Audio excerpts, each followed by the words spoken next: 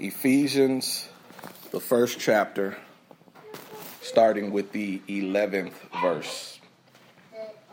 And when you have it, could you please stand?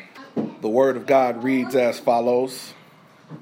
In Christ, we have also obtained an inheritance, having been destined according to the purpose of him, who accomplishes all things according to his counsel and will, so that we, who were the first to set our hope on Christ, might live for the praise of his glory. In him, you also, when you have heard the word of truth, the gospel of your salvation, and believed in him, were marked with the seal of the promised Holy Spirit. This is the pledge of our inheritance towards redemption as God's own people, to the praise of his glory. I have heard of your faith in the Lord Jesus and your love toward all the saints, and for this reason I do not cease to give thanks for you as I remember you in my prayers. I pray that the God of our Lord Jesus Christ, the Father of glory, may give you a spirit of wisdom and revelation as you come to know him, so that with the eyes of your heart enlightened, you may know what is the hope which he has called you, what are the riches of his glorious inheritance among the saints, and what is the immeasurable greatness of his power for us who believe, according to the working of his great power. God put his power to work in Christ when he raised him from the dead and seated him at his right hand in heavenly places, far above all rule and authority and power and dominion, and above every name that is named, not only in this age, but the age to come. And he has put all things under his feet, and made him head over all things for the church, which is his body, the fullness of him who fills all in all. God's word for God's people, and God's people said, amen.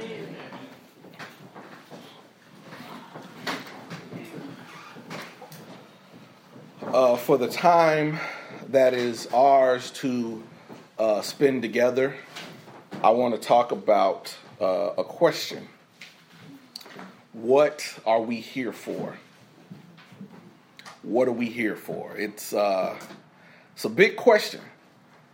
It's often posed when people are asking these big philosophical questions about the meaning of life.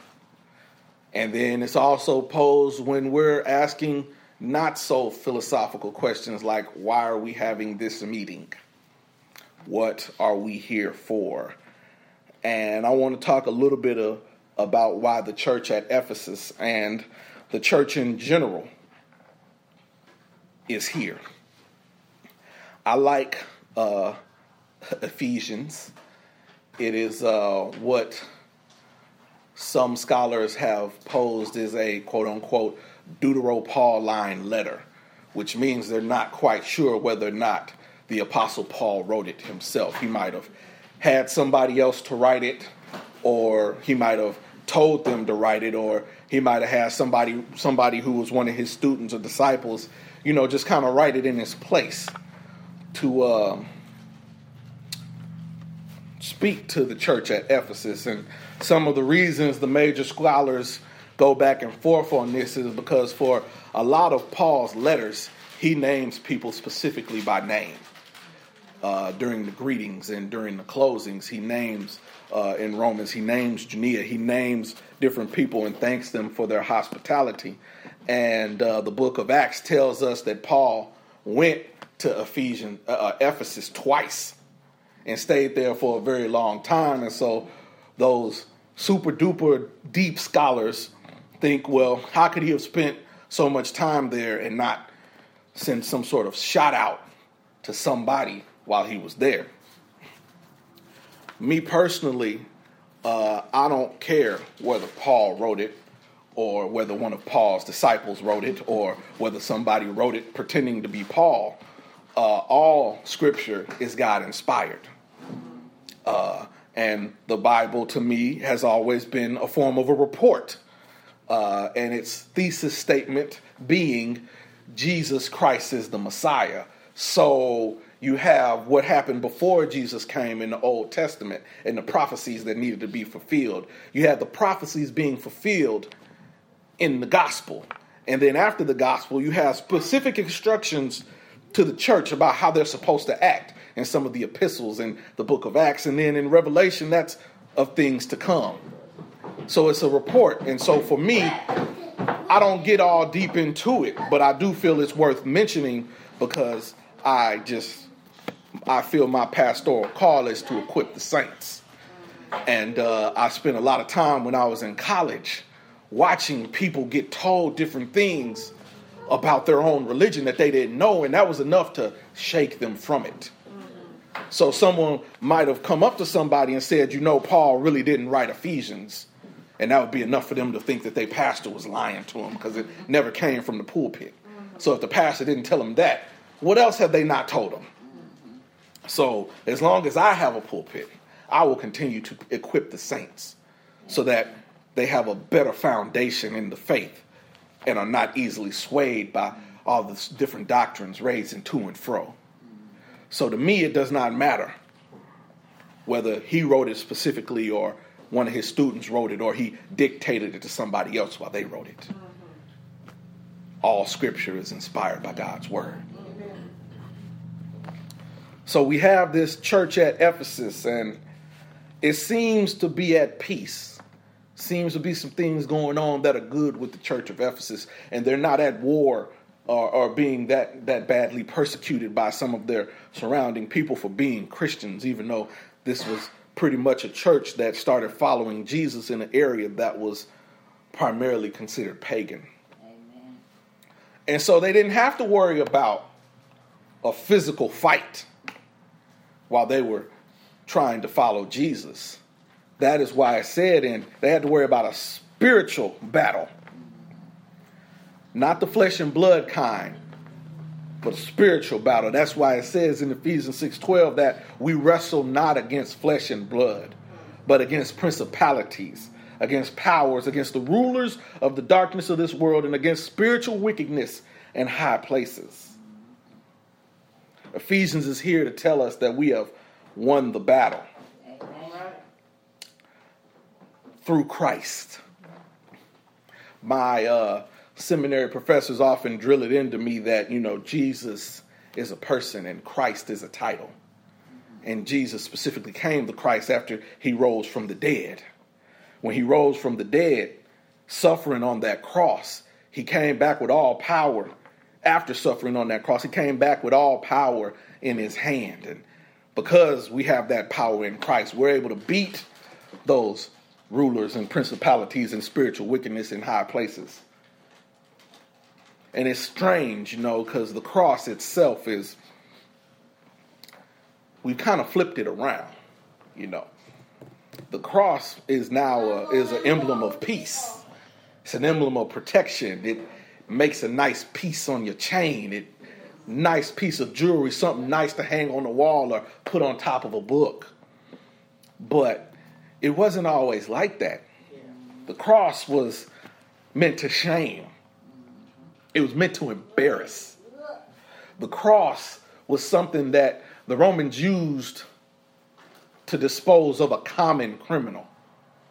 That's why it was hanging up between two thieves. This wasn't something that was supposed to be about dying with honor.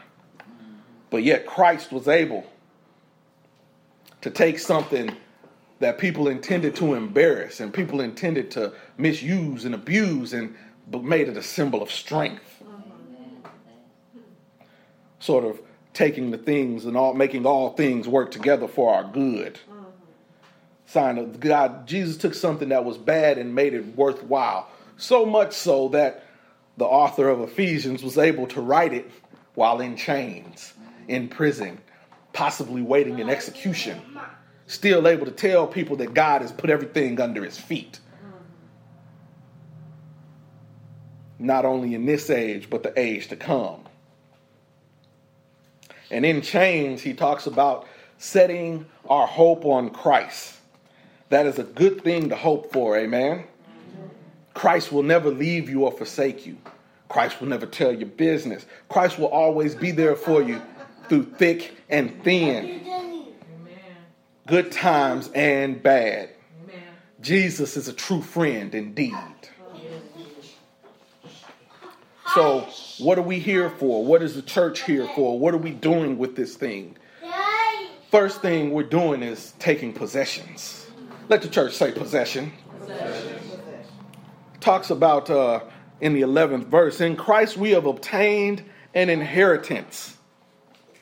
What is an inheritance? It's the act of inheriting property. It is the reception of genetic qualities by transmission from parent to offspring. My mother runs very fast. She passed that, we inherited that genetic disposition to run very fast, both Jessica and I. And it's already starting to manifest itself in our children. Speed is just one of the inheritance. It's something that's passed down. It's the acquisition of a possession, a condition, or a trait from past generations. It's also something that may be inherited. It's a tradition.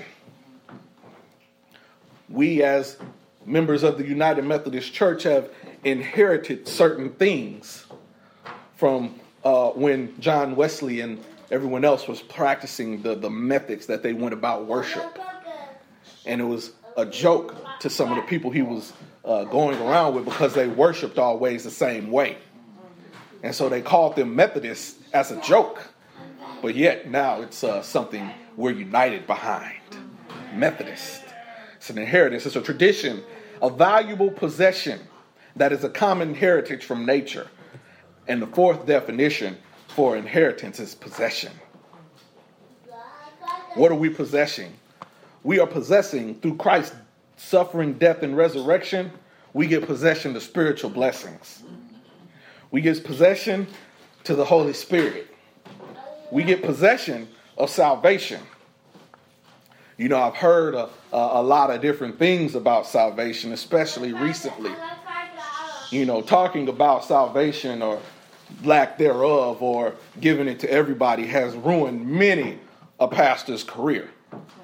Not going to say names, but definitely there are some pastors that have tried to espouse some unorthodox opinions on salvation and lost their entire church membership behind it.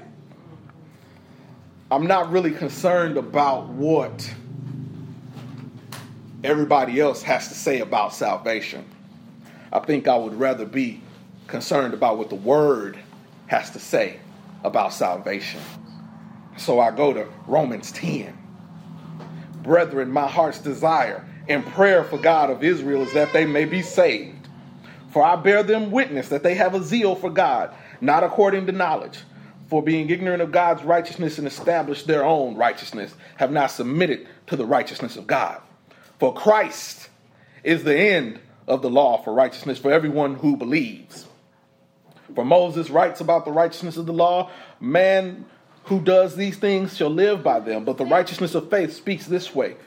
Do not say in your heart who will ascend to heaven, that is to bring Christ down from above, or who will ascend into the abyss, that is to bring Christ up from the dead. But what does it say? The word is near you, in your mouth, in your heart. That is the word of faith which we preach. That if you confess with your mouth that Jesus is Lord and believe in your heart that God raised him from the dead, you will be saved. I'm going to say that again. For if you confess with your mouth Jesus is Lord and you believe in your heart that God raised him from the dead, you will be saved. For with the heart with one believes in the righteousness, in the mouth is confession made unto salvation. For the scripture says, whoever believes in him will not be put to shame. For there is no distinction between Jew and Greek. For the same Lord over all is rich to all who call upon him. For whoever calls the name of the Lord shall be saved. Then they shall call on him. Then how shall they call on him who have not believed? And how shall they believe in him who have not heard? And how shall they hear him without a preacher? And how shall they preach unless they are sent? For it is written, how beautiful are the feet of those who preach the gospel of peace, who brings good tidings of good things, but they have not obeyed the gospel. For Isaiah says, Lord, it is believed. Who has believed the report? So then faith comes by hearing, and hearing by the word of God. That is what the word says. Not what anybody else says, but we are able as members of Christ's body to possess the salvation. We possess salvation as Christians, and it is our duty to share the gospel with all mankind. Then the scripture goes on to say that in verse 13, in him you also then you have heard the word of truth, the gospel of your salvation, and believed in him, and were marked with the seal of the promised Holy Spirit. Then 14 says, this is the pledge of our inheritance towards the redemption of God's people. There's that word pledge. I like that word pledge. It's a serious promise or agreement. It is a promise to give money. And then the one I really like is something that you leave with another person as a way to show you will keep your promise. You can pledge a promissory note. You can pledge a fraternity or a sorority. You can pledge your undying love for someone. It's something you leave as a promise that you're going to keep your word. And I like that it says that the Holy Spirit, you're marked and sealed with the Holy Spirit. And this is the pledge of our inheritance towards the redemption of God's own people for the praise of his glory. The Holy Spirit is something that was left behind so that God would show us that he would keep his promise. And the Bible says that God is not a man that he should lie, nor the son of man that he should repent. What has he said that he will not do? Or what has he spoken that he will not make good? We have the Holy Spirit. And we have the Holy Spirit, and that's to tell us that God does not go back on his word. And that's what we can take comfort in. That's what it says to me when we call the Holy Spirit a comforter. Amen. When Christ arose and then said that you'll have a comforter. Amen. I take comfort in the fact that the Holy Spirit lets me know that his word is not void. The Holy Spirit is the pledge to let me know that he's coming back. The Holy Spirit is the pledge to let me know about my salvation. All right. It is a promise. It is something that is left with another person as a way that I'll keep the promise. So we possess. We're here to get our possessions. We're here to take up our inheritance. Second part is prayer. Let the church say prayer. Prayer. I noticed in the text, even though Paul commends them, says, I've heard about your faith and your love. He still prays that they improve upon it. And not only does he pray that they improve upon it, he prays continually. Yeah. It said, I've heard of your faith in the Lord Jesus and in your love and toward all saints in reason. And I do not cease to give thanks as I remember you in my prayers. Plural. Prayer is continual. I used to be one that would say, you need to just pray once for it and it's done. That's all you need. But it is not about what you need done. Sometimes the prayer is about you until what needs to get done gets done. For the Bible says to be anxious or nothing, and everything by prayer and supplication with thanksgiving, let your requests be made known to God. And then it goes on to say in 1 Thessalonians, see that no one renders evil for anyone, but always pursue what is good for both yourselves and for all. Rejoice always. Pray without ceasing. And in everything give thanks, for this is the word of Christ Jesus for you. And even in Ephesians, it goes on later around 6:18 to say, pray in the Spirit at all times, in every prayer and supplication, that keep the alert and always persevere in the supplication for the saints. Prayer is a continual thing. So after we realize that we have possessions, we need to continually pray. Continually pray. One time may not be enough. I can't go to the gym and work out one time and declare that I am in shape. Amen. I cannot cook one meal and demand that everybody start calling me Chef Simpson. Amen. Everything you want to excel at requires work. including our faith walk. Amen. Amen. There is something that they've been writing about recently, and it's even made its way into the United Methodist system in terms of pastoral development and training in making better pastors. And it's called the 10,000 hour rule. And basically what it is the point of the rule is to say to be good at any given task, you need to practice at it for 10,000 hours. They say that once you have practiced something that long, whether it be music, athletics, public speaking, preaching, practicing medicine, practicing law, singing, advanced mathematics, whatever you choose as a profession, around 10,000 hours, or give or take 5 years, 8 hours a day, doing that, your mind and body begin to groove together in accomplishing the task. I listened to Sports Talk Radio, and they were talking about the 10,000 hour rule on Friday. One of the sports hosts was talking about golf swings. And they said that the 10,000 hour rule in the golf swing would allow you to be able to maintain a consistent swing no matter what kind of club you were using, no matter what kind of brand you were using, if you spend enough time practicing with it. And once you would hit that way that you were able to adapt to any kind of club or any kind of wedge or any kind of driver, that you have practiced it enough time where your mind and your body are in sync with it. That is where the professionals operate at. 10,000 hours is when your mind and body begin to groove together at once, accomplishing a given task. Everything's not a blur then. Stuff slows down. You're able to figure out things or seem like it's figured it out a lot faster. You're able to function well at that particular task, and not get overwhelmed when you do it. Some argue, though, that, you can be genetically predisposed and you may not need 10,000 hours. It may take you 8,000 hours, or in some cases 5 if you just have that ear for music or have that skill with math or have that ability to speak well. But the point is, whether it be 10,000 hours or 8,000 hours or 5,000 hours, the point that's being made is it takes practice.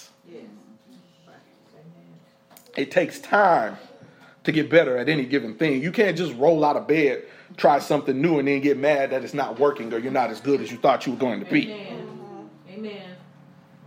Success leaves clues, and success takes time. Amen. So we could all spend a little time, even if we have a good reputation for it, we can all spend a little more time praying. But not just praying, studying the word, worshiping, fasting, giving, and every other thing that can be associated or classified as Christian behavior. And not just on Sunday. Because you're certainly not going to get to 10,000 hours that fast if you do it once a month or once a week. Or just at home at the TV. This is something that takes continual practice and not just done on Sunday. So we have to pray, and we have to pray continually. Last point is power. Let the church say power. Power. Goes on to say that God put everything under his feet. All of your problems, your sickness, your disease, everything. It may not be done the way that you want it to be done, but it will get taken care of in due time. If everything was done the way you wanted it to do, what would be the need for God? You're going to tell God, hey, sit this one out. I got it. Don't worry. I'm finna take care of this. But no, everything is put under God's feet.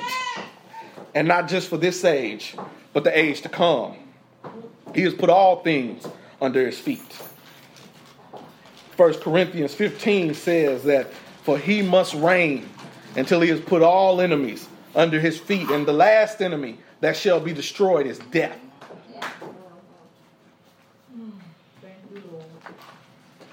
There's a place I've worked from time to time in their media production department, and we never leave the building without saying, for I shall not die, but I shall live to declare the works of the Lord. For he must reign until every enemy is under his feet, and the last enemy that shall be destroyed is death, and we will reign for him forevermore. Under his feet. I like that. there's a term that one uses. It's called head and shoulders above the rest. And when one uses that term, head and shoulders above the rest, it means that something is clearly superior to anything else you can put up against it. So-and-so's barbecue is head and shoulders above the rest. Their singing is head and shoulders above the rest. Some would even argue that there is not even any competition when something is head and shoulders above the rest. It is that much better that they really don't need to spend any much time showing up to compete. They've already lost. There's no competition when something is head and shoulders above the rest. And if there is no competition at that level, how much greater is our God? Amen. If everything is not only put head and shoulders below him, but under his feet. The ultimate victory is proclaimed when Christ rose from the dead. Everything was under his feet. Yes, Lord. Made Christ not only everything under his feet, but made him the head of the church forever and ever. Just like when we sing the Gloria Patri, world without end. Amen. Amen. Christ is in charge. And this thing is not going to end. The final victory has already been proclaimed. We just need to realize it. Take our possessions, keep praying, and realize the power. In the name of the Father, the name of the Son, and the name of the Holy Spirit, the doors of the church are open, and we invite you to come.